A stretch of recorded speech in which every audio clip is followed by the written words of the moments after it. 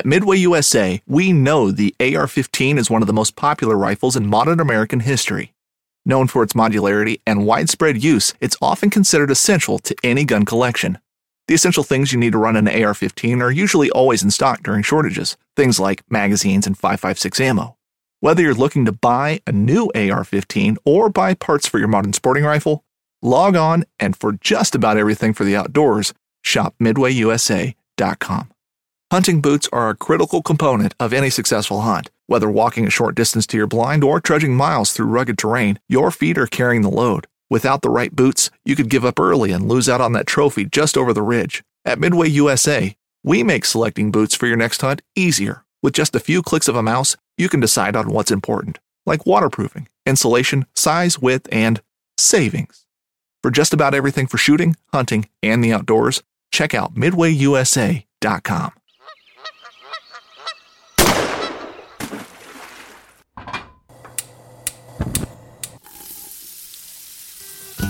Join Justin Townsend and the Harvesting Nature crew as they explore the world of cooking wild fish and game while sharing recipes, tips, tricks, and lessons learned from their pursuit of wild food. We sure hope you ate before the show, 'cause you're gonna leave hungry. This is the Wild Fish and Game Podcast. Hey everybody, welcome back to Harvesting Nature's Wild Fish and Game Podcast. You got your host here, Justin Townsend, and today I have a special guest who is going to chat with me a little bit about a very important item that I feel like most wild game, wild food chefs have in their kitchen.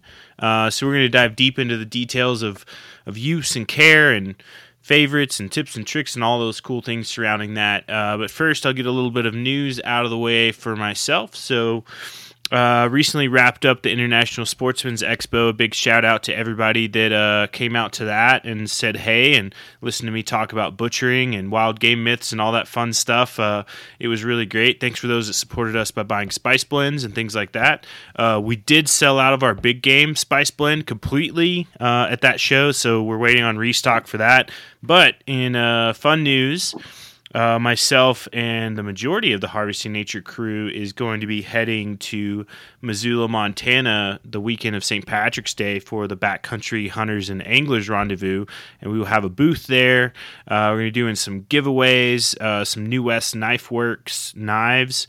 We'll be giving away some chef knives. I think we're going to do an elk antler handled knife, which is pretty awesome. I've got it. It's a sweet knife that's made right there in Wyoming, so that'll be fun. And then we'll be doing hopefully a wild food panel and some demos and stuff like that. I'm not cooking this year, just wanted to hang out with everybody versus doing a bunch of events, so I'll be there just to hang out. And then we'll see, obviously listen to people talk about public lands and drink delicious beer and eat delicious food. So I think too we're going to do samples.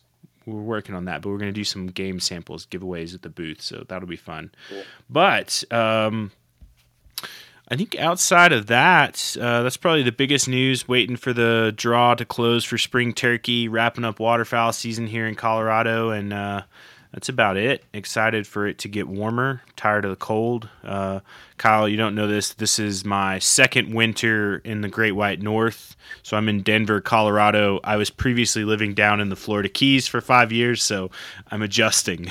I mean, I'm in New Jersey, so it's kind of, it's pretty damn cold here now. So yeah, I'm ready for spring for sure. That's right. But well, I guess with that, I'll introduce our guest. So our guest today has been a cast iron cooking enthusiast and amateur chef for over 2 decades.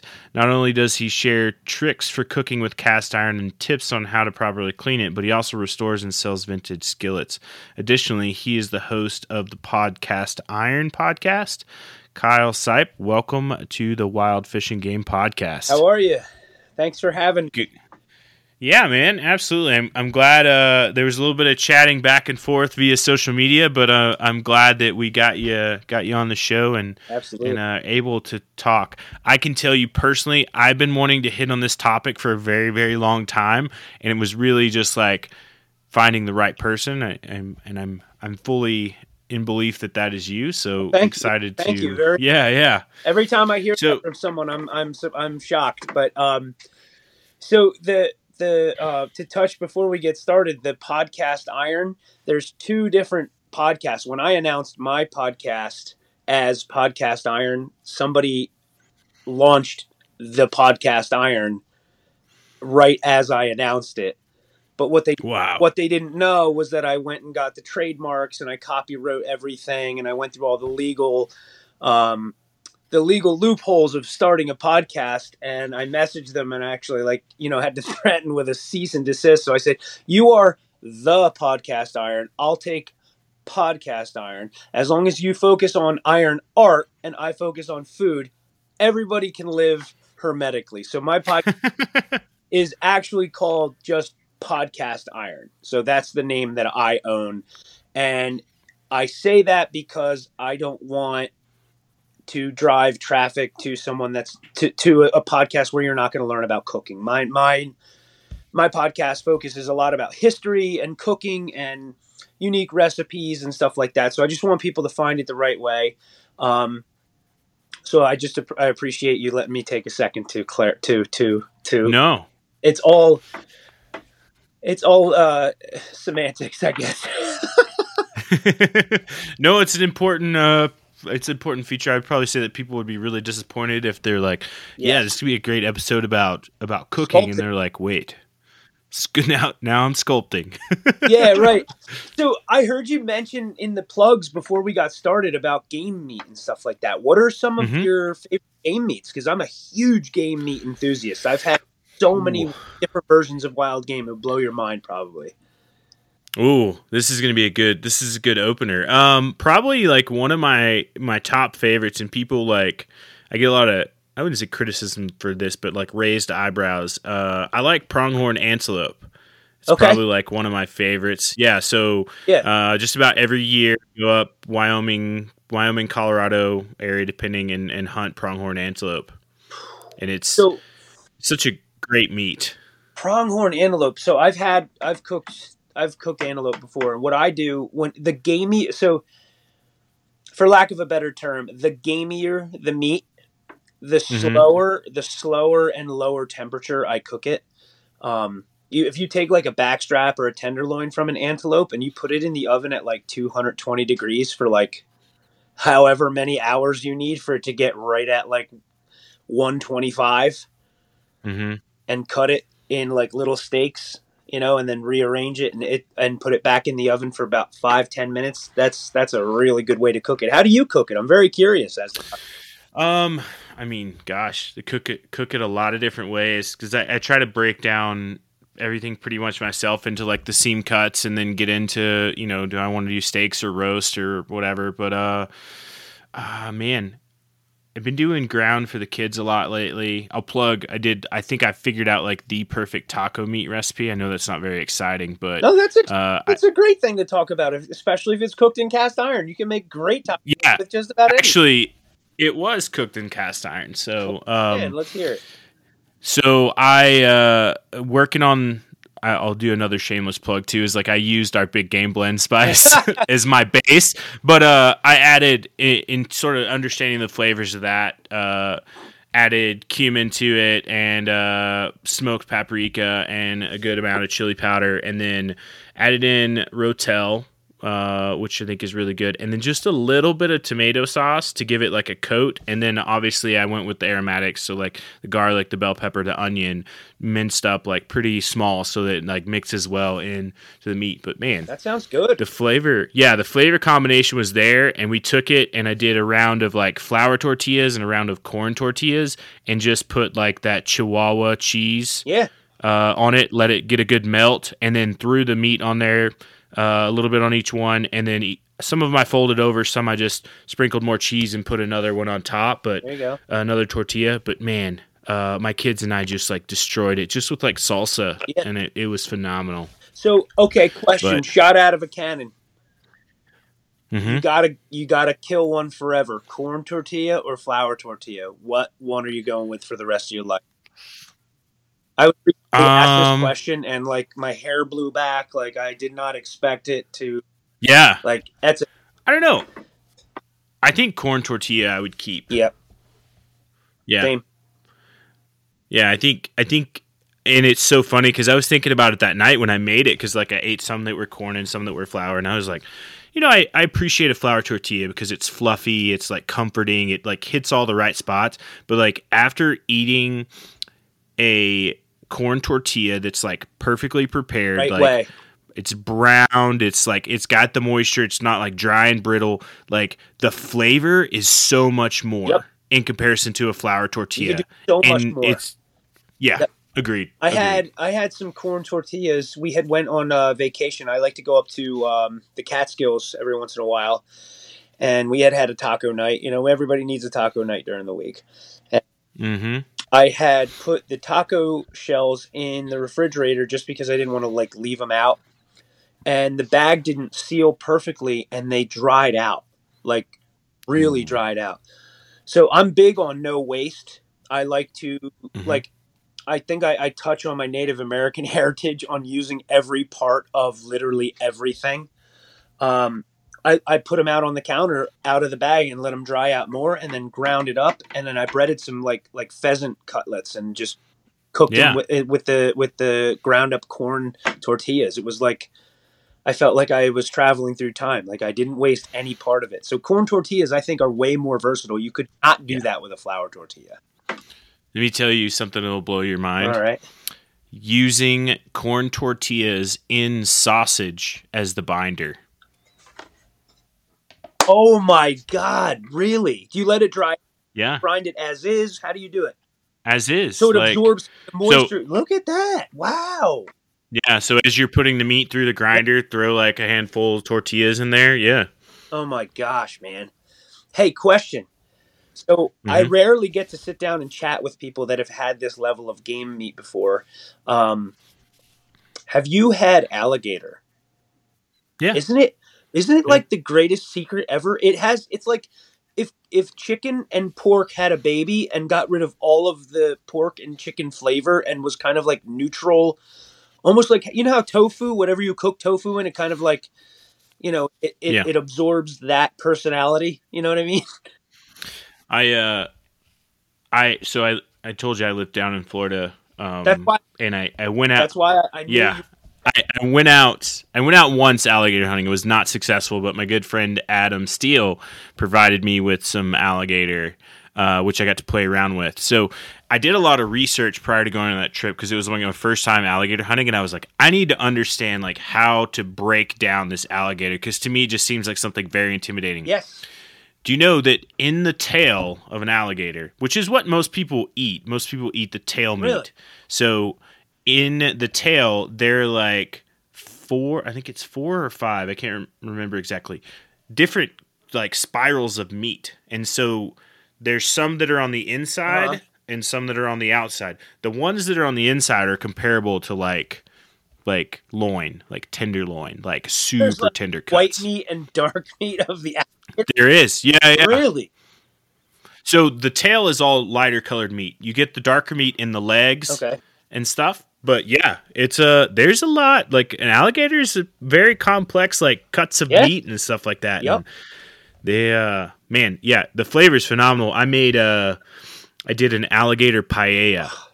And that was like, talk about some great flavors that mix well. I love taking non-traditional meats and making traditional dishes with them and sharing them with my friends, my family, and people saying, look at how diverse and different this tastes. Because you know what pork's going to taste like, chicken, beef, what that's going to taste like, just to have it in a different version.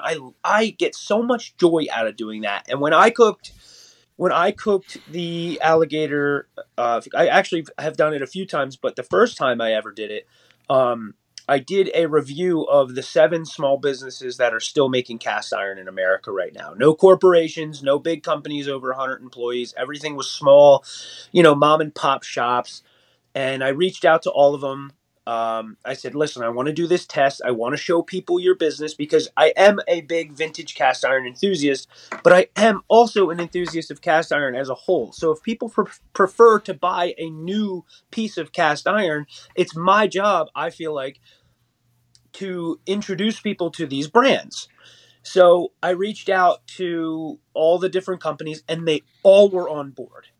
So I was like, okay, this is bigger than I thought. This is going to be like a production thing. Like, I had my brother come over with all of his cameras. We did like a big shoot in my kitchen. And one of the meals I made was alligator. It was an alligator. It was a piece of loin, but it was cut into nuggets. It was pre-cut into pieces. So I just literally, I literally felt like, all right, I'm just going to handle this like chicken and learn. I'm going to panko, flour, egg, panko, breadcrumb. I think I used quail eggs, which I'm a big fan of quail. And I literally just made alligator nuggets. It was amazing how good it was. And alligator is actually pretty good for you too. Yeah, it's good. I mean, all wild game in general carries way more benefits for you than any like domestic, like hands down. So, no, that's awesome. Yeah, alligator is such a fun thing. I'm trying to figure out a plan to go back down and like have a hunt where I can recuperate myself, I guess. We had some struggles that hunt. It was in August, maybe it was later. No, it had to have been in October. It was so the season runs like August to a little bit later, and I waited till the end because I'd stacked it up against with some hunting in Wyoming, and so we went up and like a cold front hit. Okay. And so if the temperature drops, I think it's 60 or 70 below that, like the ambient temperatures, the alligators will stay in the water. Okay. Because the water's warmer, and so they'll stay in there. So it makes it a little more challenging. I had drawn an alligator tag that was not. It was like a second round tag, so it wasn't a good tag. Is like there's not a lot of alligators. People don't have success. The success rate's much lower. Okay. But we found like a little niche where there were, and I made a rookie move and ended up not getting the alligator, and then we just like ran out of time. Like that's the whole thing, is that time challenge. But yeah, you want to see a guy that can really cook some alligator? My buddy there, Stale Cracker. He is, Stale Cracker Official from Louisiana. No. This guy. Okay, so picture like a barn chef. I call them barn chefs, garage chefs, backyard chefs. Picture like a barn chef that hit it big, who actually really knows how to cook and never forgot where he came from, and just cooks like 10 times the normal amount and gives it to the community. That's this guy. Oh, you know what? I've seen this guy on social. He's literally, I think that everybody should follow this guy because, number one, he teaches you to be charitable and to love your neighbor and to be kind to people. Number two, he teaches you a nice, easy, fun way to cook just about anything. And he's comedic and he's charismatic. And when I saw him cook alligator a couple times, I'm like, I think I can do this now. Like, he gave me the faith to get into it. So I was like, thank you, Stale Cracker Official. I love this. Like, he's got a good he's got a good niche. Like, he's got that whole Bayou accent. Like, he's just like, Louisiana dude. And it made it easier for me to tackle alligator, which was kind of the training wheels of getting into other game meats as well for me. I'm a big fan of elk. I'm a big fan of bison. I think that, a good free range bison and or like a wild elk is just, why wouldn't you feed your children that? Like, you need to. Our kids these days, you look at what kids eat in the cafeterias at school these days, it's like, Jesus, get that shit out of here. I've cooked. It's so funny. My daughter came home from school today, and she's like, Dad, second day in a row. So we feed our kids game meat. Otherwise, they don't get meat, really. They don't, and that's sort of a choice we chose. But my daughter, very much, who's 10 now, she very much like is proud of that. What's her favorite game meats? She's a big like mule deer. Good. She likes mule deer, yeah, which is good. Which is another like really bold flavor, but no, she likes it. And her big thing, she's looking forward to getting a turkey this year. So really, she's okay. It'll be fun. But she comes home from school today and she's like, Dad, second day in a row, like I went through the lunch line and like didn't really have anything. Like the strawberries are squishy. Like yesterday was pizza, today was lasagna. Like I'm not really, I just ate like a peanut butter and jelly sandwich, and I was like, okay. She's like, honestly, I want to take I just want to make a salad and take it to school and be like, this is what fresh vegetables look like. And I'm like, all right. Yeah. Man, that's awesome. I can't wait to I'm thinking we're at the point where we're thinking about kids. We're on the fence about when to do it. And I grew up on a farm. My family immigrated here in the mid 1800s. They actually came here we just found this out through genealogy. Like we got a bunch of ancestry kits for Christmas, not to trail off on this, but they came to America on the SS Carpathia, which was the boat that saved all the Titanic survivors. So I've been getting really into their lives and their heritage. They came to America and they were all chefs from Hungary and Germany. And they knew we can go to New York City, we could be chefs and we could be, we can do catering and do private cooking gigs, but we want to be farmers. That's the goal. Make the money as chefs and cook, but we want to be farmers. So in the late 1800s, they bought this 29-acre tree farm, and that was our family's farm up till a couple years when my grandparents passed away. But every time we grew a different fruit or different vegetable and brought it home, I was like, this is not, what the hell is the grocery store selling? This isn't like strawberries. Perfect example.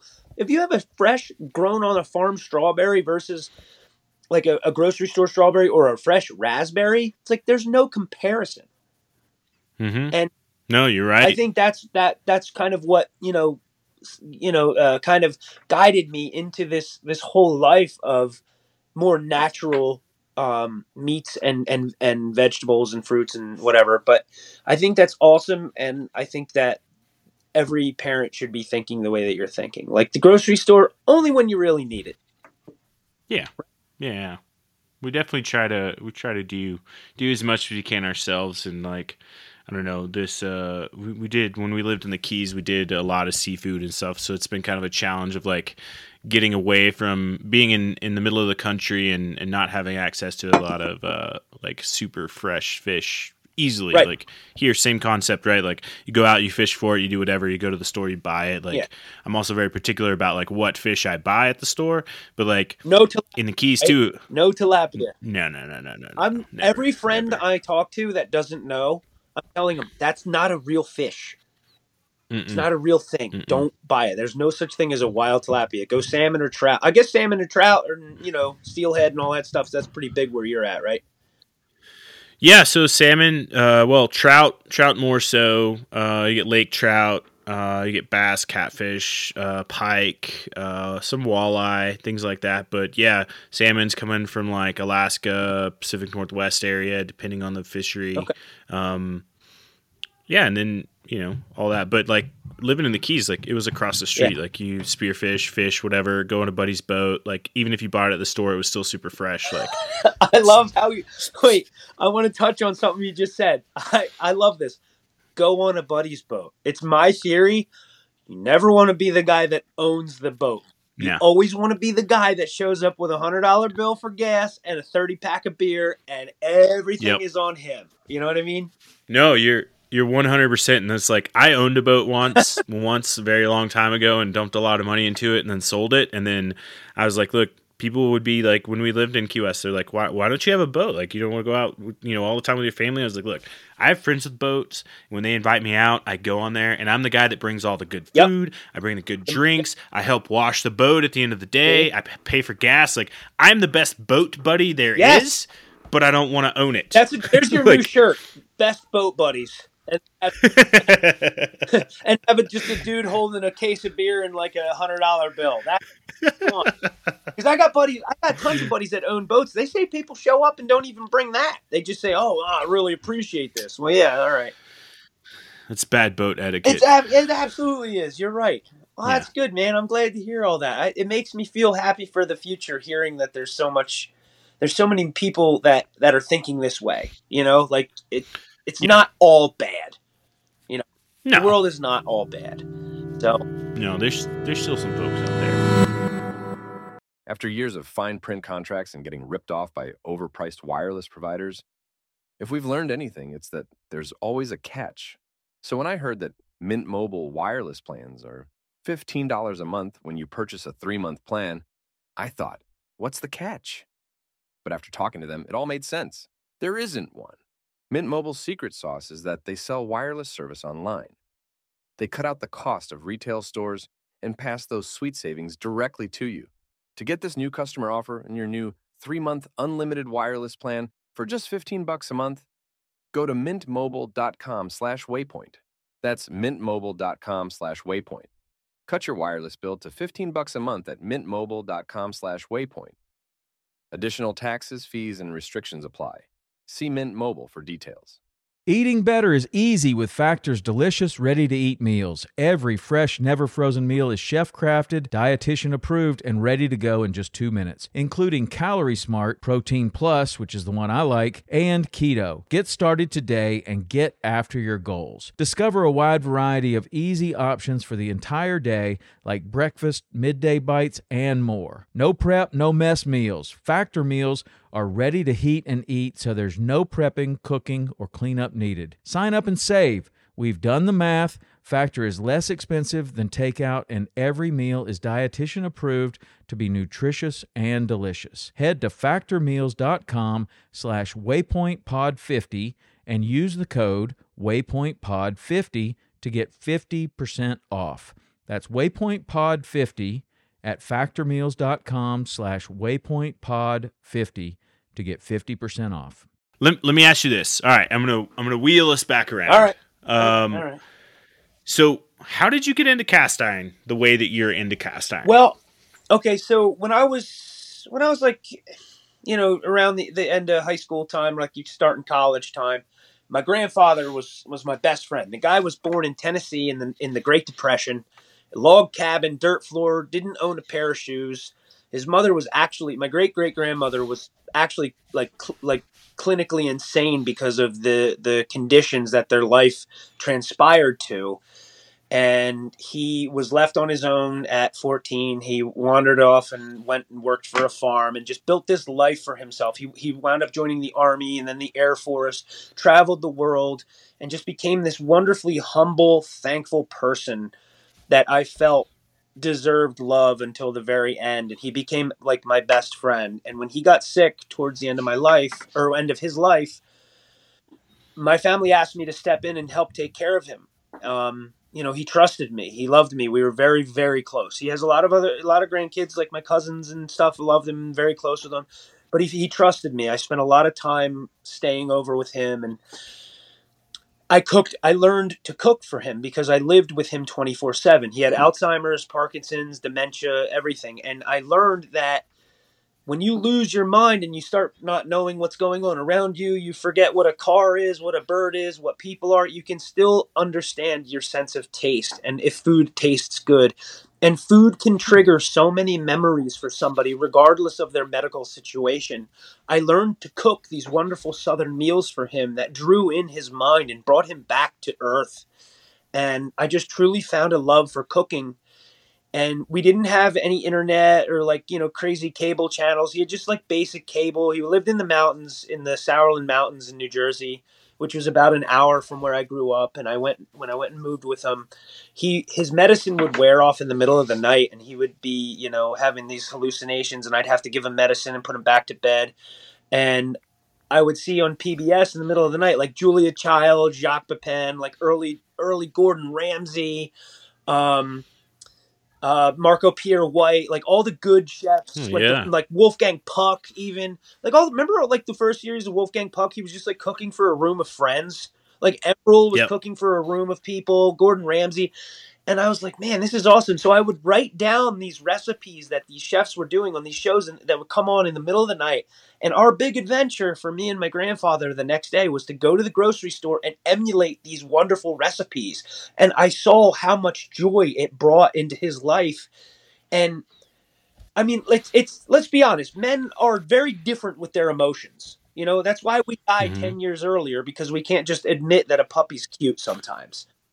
So I found that my way of sharing love and showing love was cooking these wonderful meals for him. And I said, I want to do this for the rest of my life. He's long since passed, and I've gotten through all of that. But I've learned that my way of showing love, if my girlfriend comes home she's a school teacher, she works multiple disabilities, in like kindergarten, first grade time. When she has a bad day, I cook her a good soup or a good meal, and I say, "Here, I hope this makes you feel better." So I kind of carry my grandfather's memory with me by cooking good meals for the people I love. And on my father's side of the family, my grandmother was an antique dealer. When I was younger, I spent a lot of time at her house as well, and I was always going to auctions. I was always with her. I was a little kid with her, and she would say, keep your hands down, because we'd be at an auction if I raise my hand or anything like that. And I learned, for lack of a better term, the art of flipping things, really. Like how you can take something. She dealt with a lot of glass, like Depression era glass. I don't really have much. Like if you see up here, a lot of Pyrex and stuff. That actually is my grandmother's bowl right here. This is one of her Pyrex bowls. But oh yeah. So she dealt with a lot of Depression glass and Fenton glass and stuff like that. She would clean it up and then flip it and make a ton of money doing it. It was a wonderful hobby for her, and she always told me, find a hobby that pays for itself. So I thought, what a wonderful marriage. These two sides of my family can come together, and I can remember my grandmother and my grandfather by cooking for the people I love and restoring these antique treasures. And it just brings me so much joy to do this. It isn't work to me. It is not work to me. I post a wonderful skillet that I spend hours and tons of time restoring, and I send it to the person. I said, you have to do me. You have to agree to send me pictures of what you cook in this. That's what I want to see. And that's cool, man. That is better than any amount of money I could ever trade for any skillet that I put my hands on. That's awesome. No, man, you and I have a lot in common. Just to hit this. So, my grandmother too dealt in antiques, and specifically Depression era glass. So Francoma, Carnival glass, milk glass. Yeah, some of the, oh gosh, I can't call it. In the light you can see this orange kind of fiery color, but it's kind of like a milk glass. I just found my first piece of carnival glass, and I thought of my grandmother. It was literally a week ago. I found a carnival glass punch bowl with all the original cups. Oh man, my mom has one of those. Man, what a fun! It's sitting. My mom has she's got an entire cabinet full of carnival glass at her house. That's her favorite. It's so cool, isn't it? It's like art. Yeah. No two pieces are the same, and for every one person that understands what this stuff is, what carnival glass is, even cast iron and vintage Pyrex, there's 100 people that have no idea this stuff even exists. Mm-hmm. So we have to do this. We owe it to society. Yep. I think it's cool too, the history behind why it came about and how it was made, and these were very a lot of them very small, American owned, American ran factories that are just we're just cranking this out for our local community, and then they just kind of spread. Yep. If you go in upstate New York, they have the Corning Museum of Glass, that Corningware and Pyrex and all that stuff, and just you see how it started. It almost seems as if they didn't intend for it to get as big as it was. And that's kind of where I hit during the Depression. Listen to me. We're not there yet. During the pandemic, I kind of it all took a shift where everybody was at home and cooking at home. Nobody could get DoorDash. Mm-hmm. I live in New Jersey. It's very populated here. It's very hard to get takeout even when there's not a pandemic. So I think people learned the proper way to cook, and it was a necessity, and it grew 10 times more than I thought it would. And that's what I feel all these old companies went through back in the day. Oh, this is really cool stuff. People are going to appreciate this down the road. And that's all I really hope for. Yeah. No, I think that's a great point too. And to see too, the quality and craftsmanship, and people were passionate about that. It's just I get to go to work every day, and I make glassware that people just go home and they serve their family with. Right. And that's my contribution. It reminds me of what's the name? It's one of the mafia movies where Robert De Niro is the bus driver, but he's very proud of being the bus driver. Driver. No, not Taxi Driver. It's is it Robert De Niro? Maybe he's like the main character's dad. Anyway, I digress. But he's like, my job is to get, and contribution to society is to get people from point A to point B, to get them to work on time, to make sure that they can go see their loved ones. Like, that's my job. And I'm just like, I think in, a lot of society today, I think we miss that. Well, nobody's proud of their job anymore. Everybody wants to be paid for doing nothing. I'm a manual machinist. I work with lathes and vertical turret lathes that are from the turn of the century, like 1915. The one lathe I run is from the 1940s. Like, wow. These are the same techniques that they use to machine the cast iron that I'm using. So I understand more of what goes into it. I understand how to handle the metal different. And I just want to be able to, obviously the sales and restorations are a big part of what I do. Without that, I couldn't continue to go. But deep in my heart, I really hope that, maybe 1 out of every 100 followers or something is somebody that's actually intrigued by the business of metal, that could leave corporate America and stop being on a wheel and maybe get into a trade and do something like my hands. Like these are my hands. Like every day I come home, these are my washed hands, but they're not clean. You know what I mean?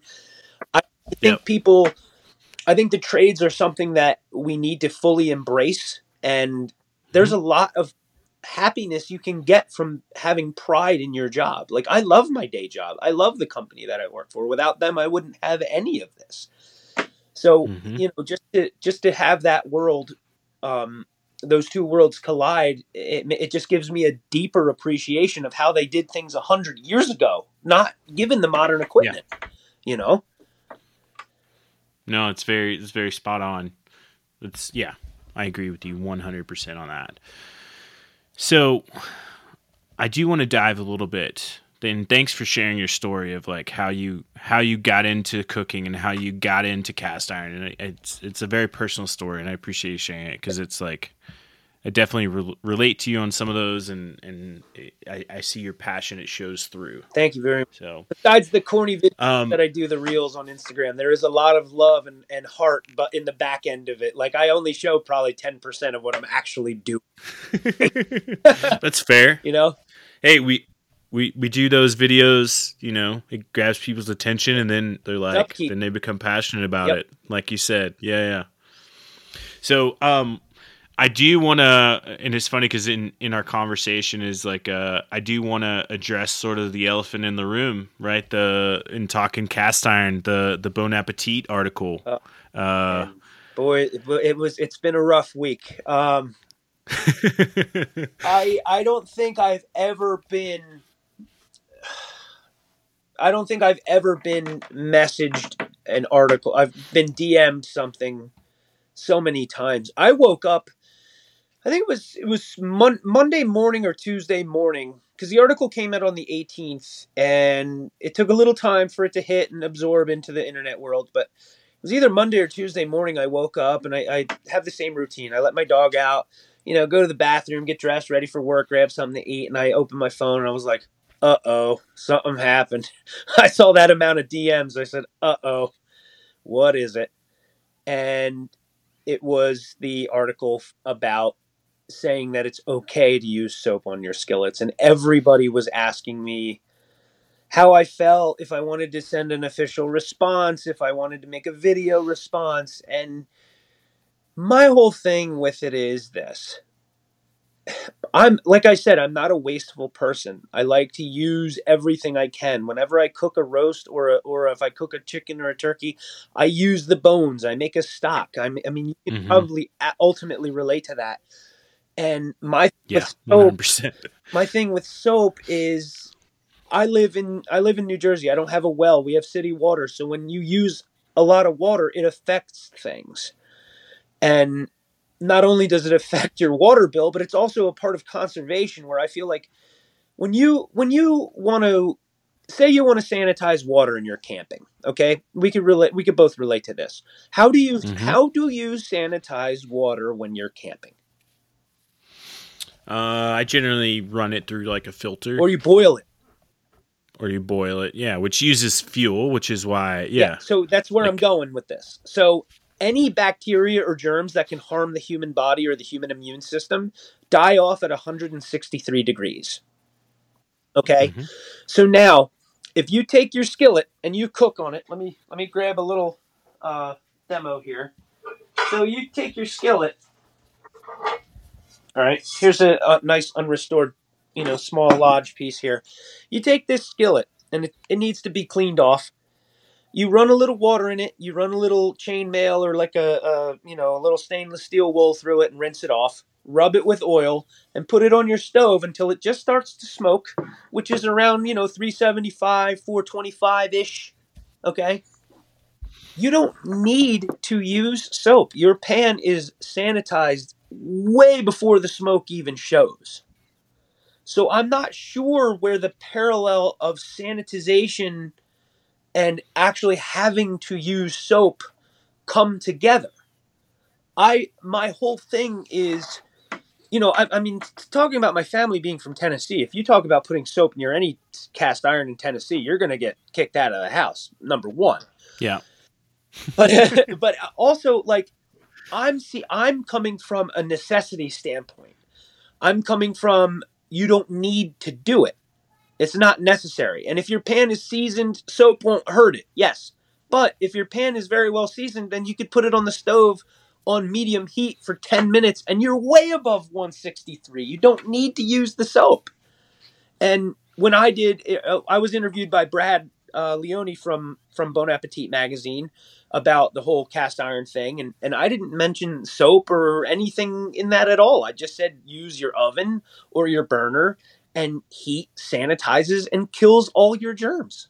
You know what I mean? Yeah. There's modern detergents and chemicals in soap. Soap doesn't grow on trees. You can't just go and wring out some soap leaves and get soap. It's made in a lab. There's chemicals. And with cast iron being so porous, I don't care what anyone says. When you use whatever you put into that skillet, the skillet is going to absorb a little bit of each thing you cook. That's why your skillet gets better over time as you cook. So why on earth would you incorporate a chemical or something that doesn't even belong near it? You know what I mean? My go-to line that I use is, you can spray paint a Porsche with a rattle can, with a spray paint can, right? Mm-hmm. It'll paint the Porsche, right? Yeah. But it's unnecessary and probably not the right way to do it.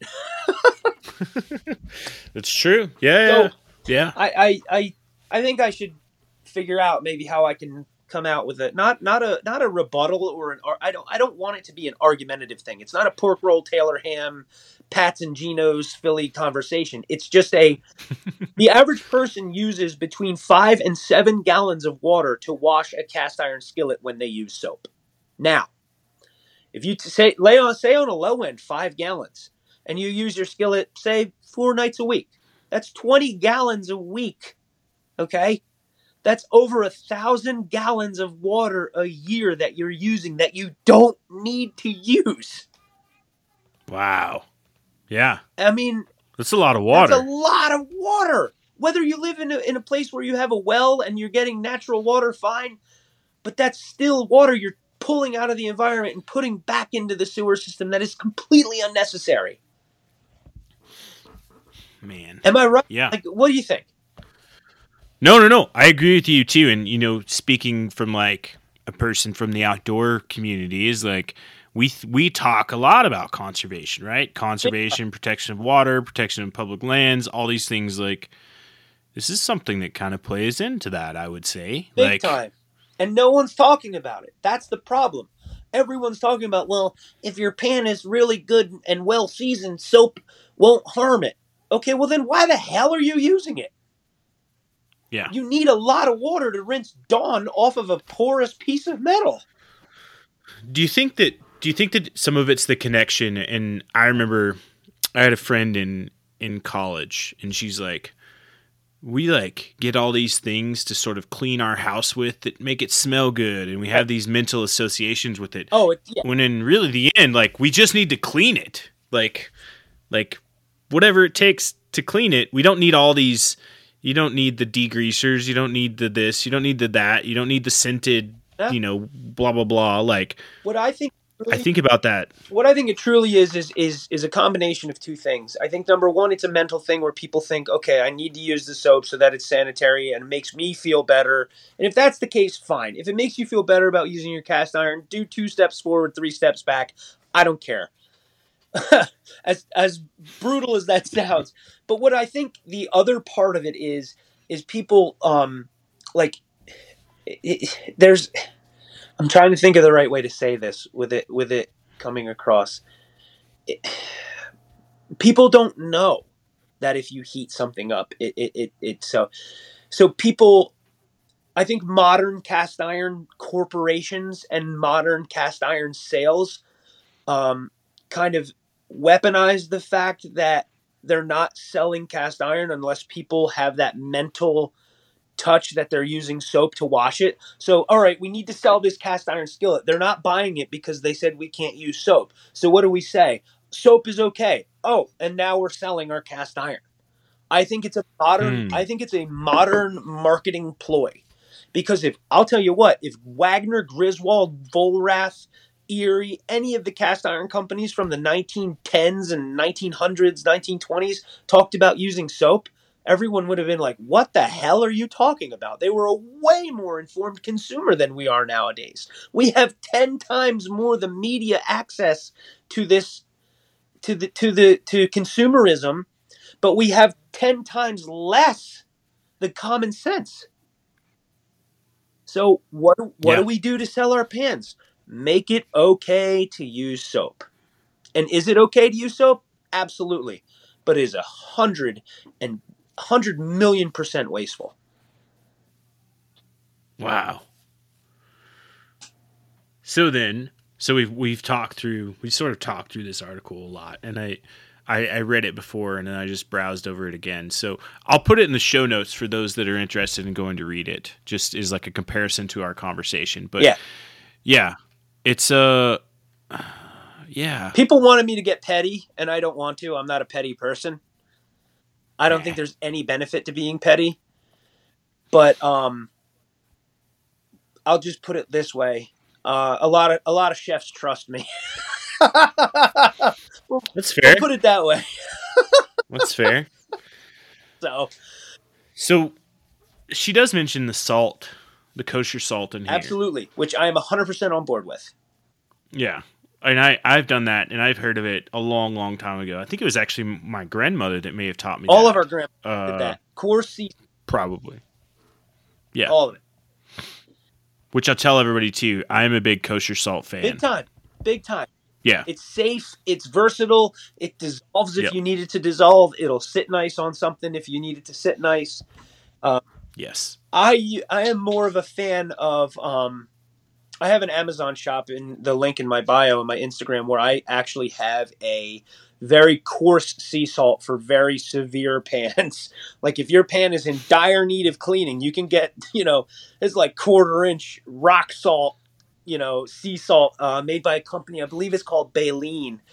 But still, there's different forms of salt. You have your kosher salt, you have sea salt, rock salt, and then extra brittle, heavy duty salt. That's all you really need. And that rinses away with the water. It goes back into the environment. It came from the environment. It's more of a natural approach. The whole reason people use cast iron is because it's a natural approach to cooking, correct? So why implement the natural way to clean it? Yeah. So I think people too interested in the which I had this question for you: retention versus disbursement of heat. Like retention. Okay, as far as what would you?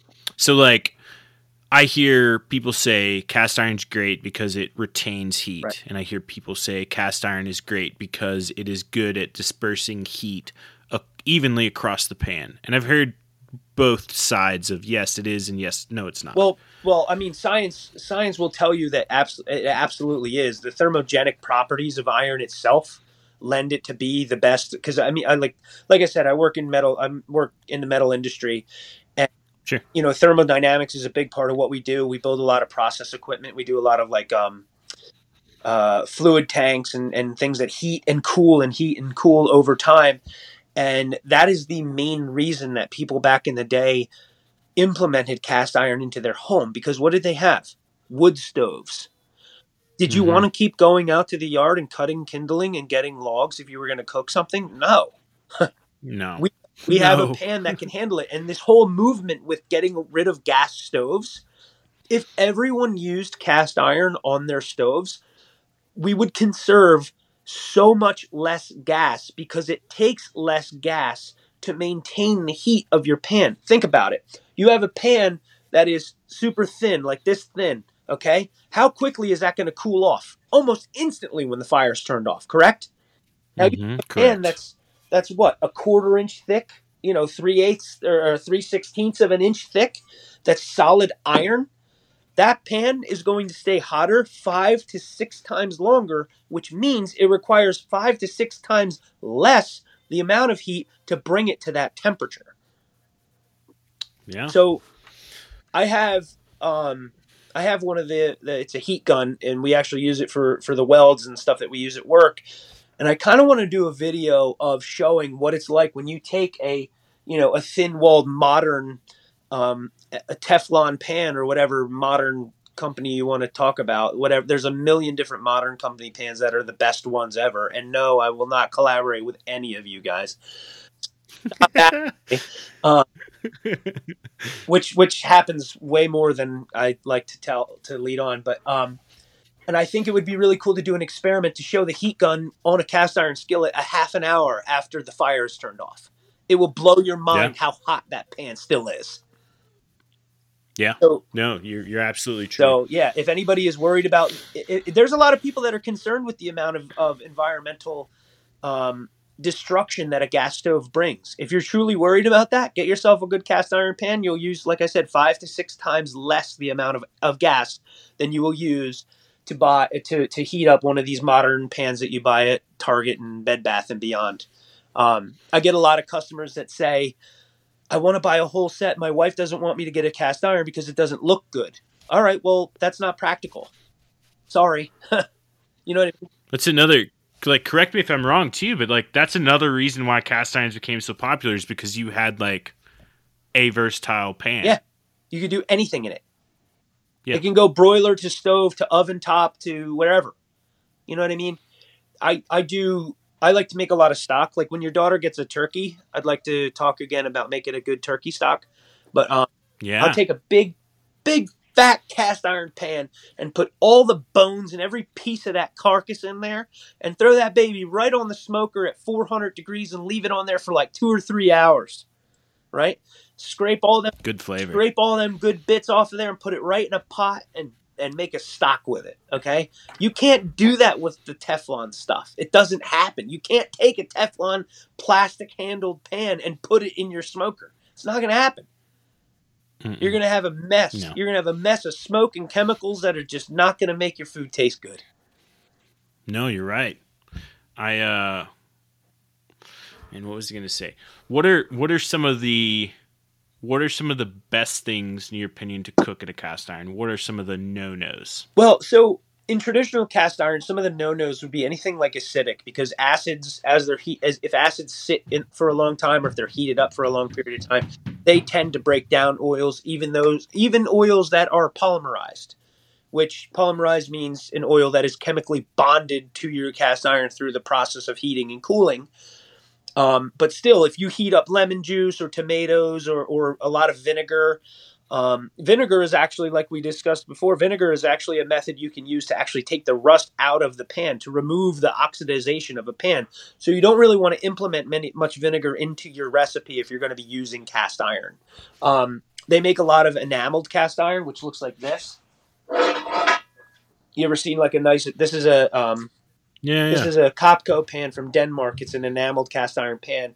You can still get all the heating properties and the heat retention properties of cast iron, but you can put anything in it and it won't damage the seasoning of the pan, because it actually doesn't need to be seasoned. So I save all of my enameled stuff. You have Staub or La Creuset or Kopko. Actually, La Creuset is probably one of the ones I've seen and used the most. Right. Yeah. funny enough, actually, I have behind me. I have one of the only Le Creuset sized K. So before World War II, Le Creuset used letters to distinguish how many quarts. Like if it was an A, it was 1 quart. A B was 2 quart. Blah blah blah. And I have a K pre-war Le Creuset, which is 11 quarts. And hang on, I'll show you. You can literally, depending on your religion, you could baptize a child in this.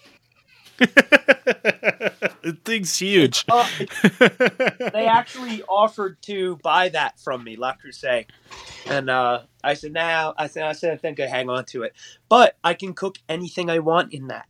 I could cook any kind of borscht. Like if I want to do like a beet-based recipe, a lemon-based recipe, anything acidic or anything with a lot of citric acid you don't want to use in traditional cast iron. You save it for the enameled stuff. So those are your no-nos.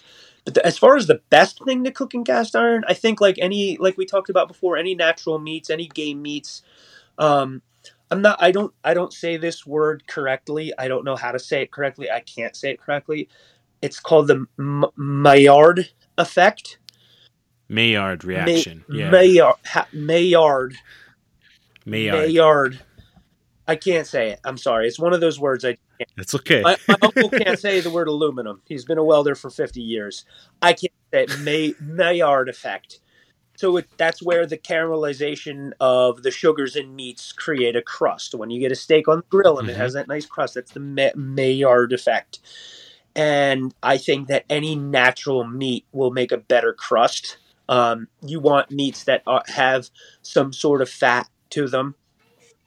When I cook any type of lean game meat that doesn't have a lot of fat, I always add duck fat or beef tallow. I use bison tallow or Wagyu tallow. This company, Fatworks, that I do a lot of work with.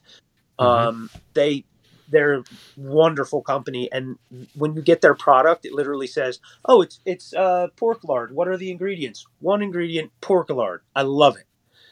So. That actually aids in the caramelization and the crust on the meat. So any meat obviously is really good, but there's a lot of my customers that are vegans, that are vegetarians or pescatarians. Certain fish is good.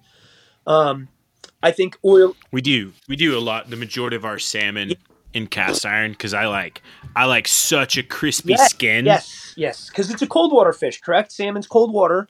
It's got a lot cold. The colder the fish, or the colder the water of the fish, the more oil the fish has, and the more oil the fish has, the better crust you're going to get on the skillet. So if you use correct me if I'm wrong, but cod and haddock and salmon, those are all cold water, really oily fish that cook beautifully in cast iron. But also certain vegetables. I think, you could take, even anything as far as like fresh peppers, or you could take eggplant. If you've ever tried to make an eggplant parmesan in cast iron, you will not turn back. I'm sorry. You won't. I'm calling it right now. If you've never made a eggplant parmesan in a cast iron skillet, you're missing out in life. Oh yeah. Yes.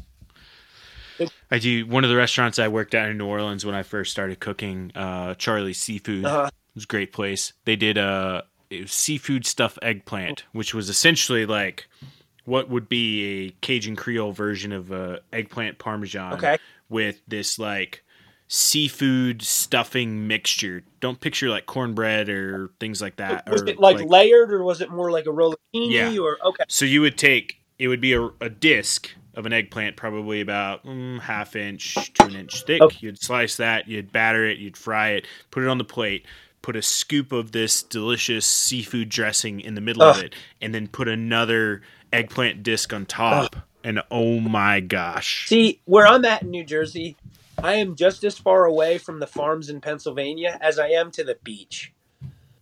So I could look this way and go get some free range beef, or I could look that way and go get the best damn scallops ever, man. That sounds wonderful. Man, what do you think? What would you say your favorite thing to cook in cast iron is? Like, what are some of your go-to recipes? Man, my cast iron pan lives on the stove. It gets used probably like every day, and I'm not saying I'm sure people tell you that a lot, but like I'm very truthful in that. Yeah. Like, man, what is like bacon's always a very common one in my house. That's like, what I love bacon. Use whenever somebody. How do I season this thing and get the seasoning off to a good start? I always say cook a pound of bacon.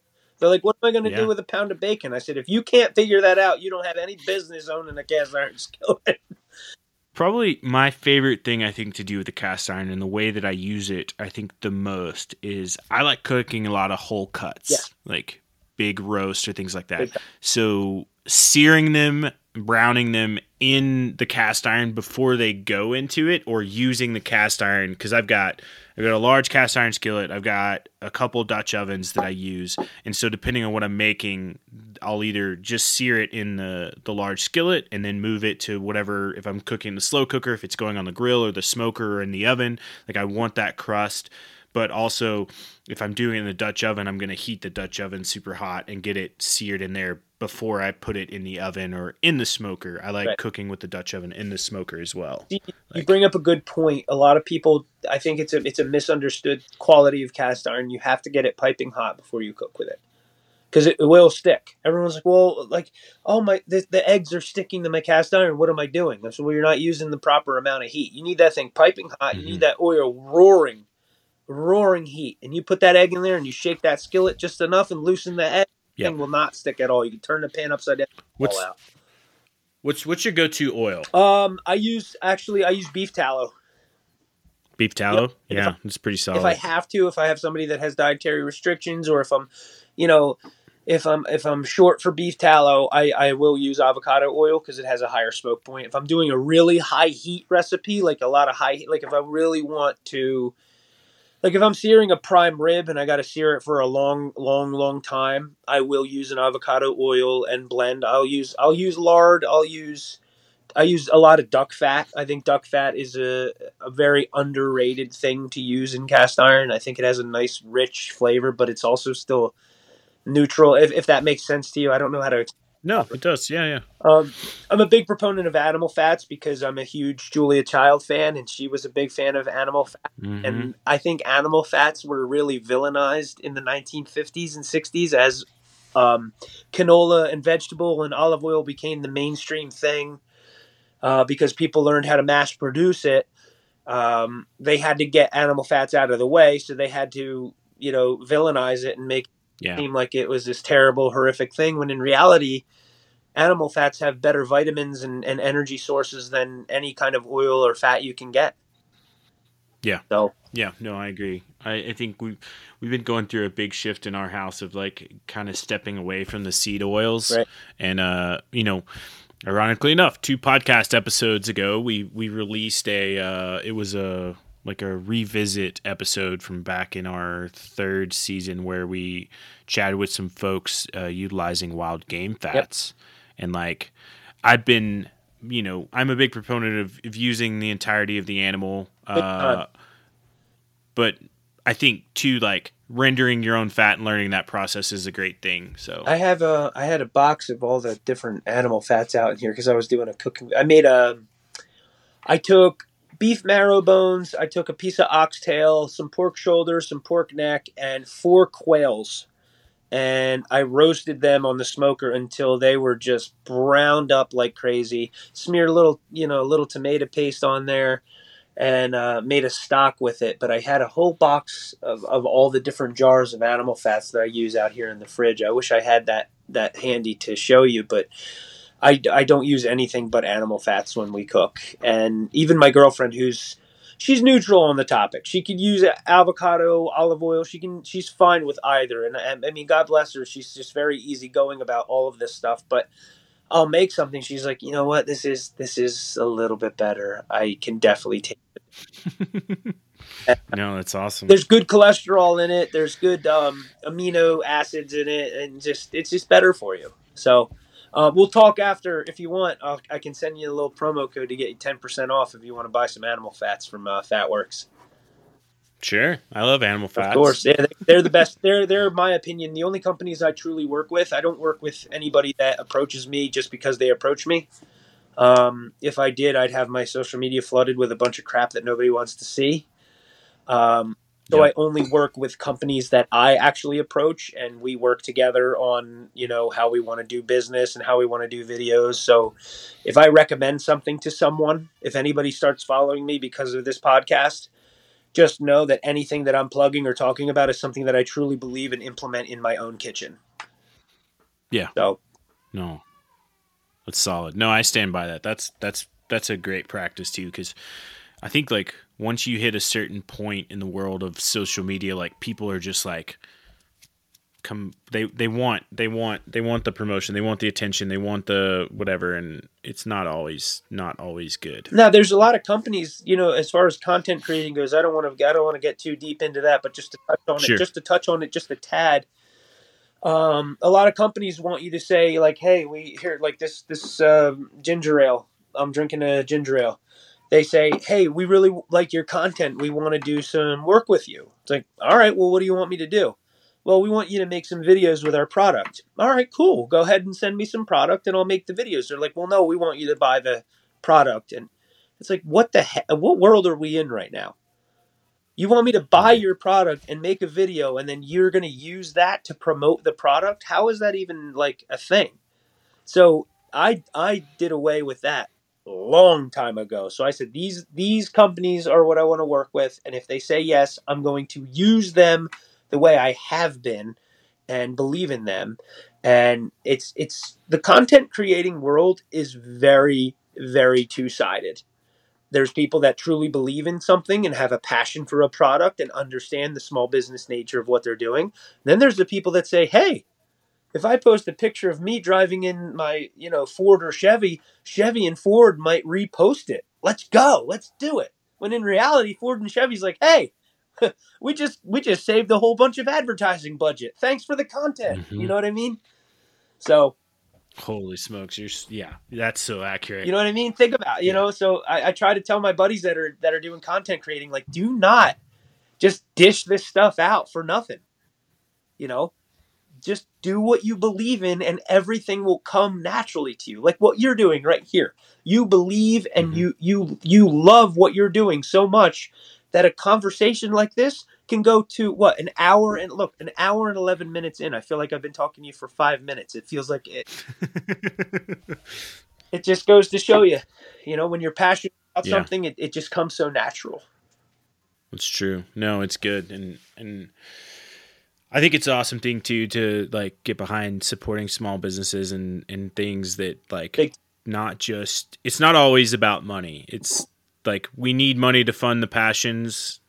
My dad used to say, you got to have fun tickets, but it's also like, I vote with my dollars. Yes. Like, I vote with my voice. I speak and say the things that I mean and recommend and talk to the people in a way that, is genuine. Yeah, you mean what you say and you say what you mean. There you go. Yeah. Speaking with your dollar is a fun thing to touch on also. Like a lot of younger generation, they want to just do what they can do right now, immediate. Everything is instant gratification. People aren't willing to put the work in to earn anything. So I feel like if you're like that with your content creation, people aren't going to take you as seriously as if you're a person that only works with a few handful of companies. They say, why are they so passionate about just these few? Like if I took every offer that I came, I'd be like talking about cereal. I'd be talking about like, I don't want to say the names of the brands, but like modern cookware that you just see in, your big box Target, Walmart stores. Like, why would anyone want to see that content on somebody's page who was just cooking in an Erie skillet from 1894? Like, where's the gap? You know what I mean? Yeah. So. Big disconnect. So, but man, your reminder too reminded me of the time as well. So, what is a good way for people to sort of connect with you? So, if you want, I'm actually very, very approachable through direct messaging on Instagram. I actually make it a point to sit down and handle my DMs before I go to bed each night. Depending on the volume, if I get a whole bunch of, if you send me the same Bon Appetit soap article, I'm not going to touch the person that does it. But I'm a big proponent of keeping this stuff alive, whether I'm profiting from it or not. If you get a pan from your grandmother and you say, "Hey man, I got this pan. I don't know what to do with it. Direct message me, send me pictures, and I will help you. I will always make it known that I have a tip jar, but I will always be there to help you. I don't want anyone to fear reaching out to me or feel like I am not approachable, because a lot of people on social media do not engage with their followers. Like you see a lot of posts and videos, people are like, hey man, what skillet is that? Or hey, what tires do you have on your truck? And they don't answer. It's like, why would you even put the content out there if you're not going to engage with people that are genuinely curious about what you're doing? Yeah. So if you're genuinely curious about cast iron and you want to keep your family's heritage or your family's heirlooms alive, I want to be that vehicle for you. So direct messaging through Instagram is a good way. There's also an email tab on my Instagram where you can actually send me like a more detailed message, and you can send better quality photos and stuff like that if it's like a real restoration, a big restoration job, or if you want to contact me about buying a collection. I do commissioned restorations. People can send me their box of skillets, and I'll restore them and send them back to them. I love doing that, by the way. And we didn't get to talk about restorations. We're gonna have to chat again so we can go through that. Oh, I mean, restoration. My whole thing here is that it's not as hard as everybody else makes it look. It's very simple. Mm-hmm. Just get it down to bare metal and oil that baby up and get cooking with it. That's all it really is. You know what I mean? So, yeah, and then also I have castironkyle.com, and you can go on there to see the recommended products I have, which are linked to my Amazon shop. And there's also a get in contact with me. My next move is to actually I'm actually going to post a phone number on my Instagram page where people can actually text me pictures and videos and whatever on the actual cell phone that I can handle and disassociate with my personal cell phone. Sure. And I think that might be an easier, more intimate way to deal with people that want to learn more about the topic. So, yeah. And also, if you want premium content, I do offer subscriptions on my page. And what I do with that is I will take you along with me when I go to yard sales, flea markets, estate sales, and when I do big buyouts. And like I did a trip out to Pittsburgh earlier this year, and all the subscribers got to go with me and see what I was doing, where I was going, and all the little shops I was stopping at. So I'm very open. I like people to know that they can get in contact with me. No, that's awesome. It's a great way. Yep. I love it. So any sort of last thoughts or ideas or questions or concepts you want to leave myself for the listeners with? I genuinely want to leave this planet with people understanding that you can really show a lot of love to somebody by cooking a great meal for them, and just be kind to people. There's a reason for everything everyone's doing on this planet. If they have a dietary restriction, learn about why, and maybe learn how to cook for them. That'll show them that you care. And always take the time to listen to what somebody needs and why they need it. That's kind of the whole message, what I'm trying to push through here. So. Awesome, man. Well, thanks for coming on. I really appreciate you making the time to chat with me. And like you said earlier, like I feel like we've been talking for like 5-10 minutes, but it's been, well over an hour. Yeah, for sure. And I've enjoyed every minute of it. And I think all the listeners out there are going to be great. So I will say this, that everybody out there, please make sure, go over, visit Kyle's Instagram, connect with him. He's got some really awesome stuff going on over there. A lot of entertaining videos, but a lot of like solid content too. Yeah, it's Instagram at castiron_Kyle. There's another cast iron Kyle out there, but he hasn't put a video out since like Obama was still in the office. So that's not me. I got a couple DMs one time. I was like, hey man, there's a guy out there that stole your name. I'm like, nah, he didn't steal my name. So it's castiron_Kyle on Instagram. And I don't do TikTok. I don't do Facebook. I am only on Instagram. You want to get a hold of me, go through my Instagram. Perfect. And then also, too, we'll put all these links in here, social media links. We'll link the article. We'll link, I mentioned the taco recipe that went out yesterday. Taco meat recipe went out yesterday. So all these things will link so folks can click to them. So check the show notes for that. And then please, whatever podcast platform you're listening to, punch that 5-star button. Leave us a review. Tell us what we're doing wrong, or, tell us what we're doing right.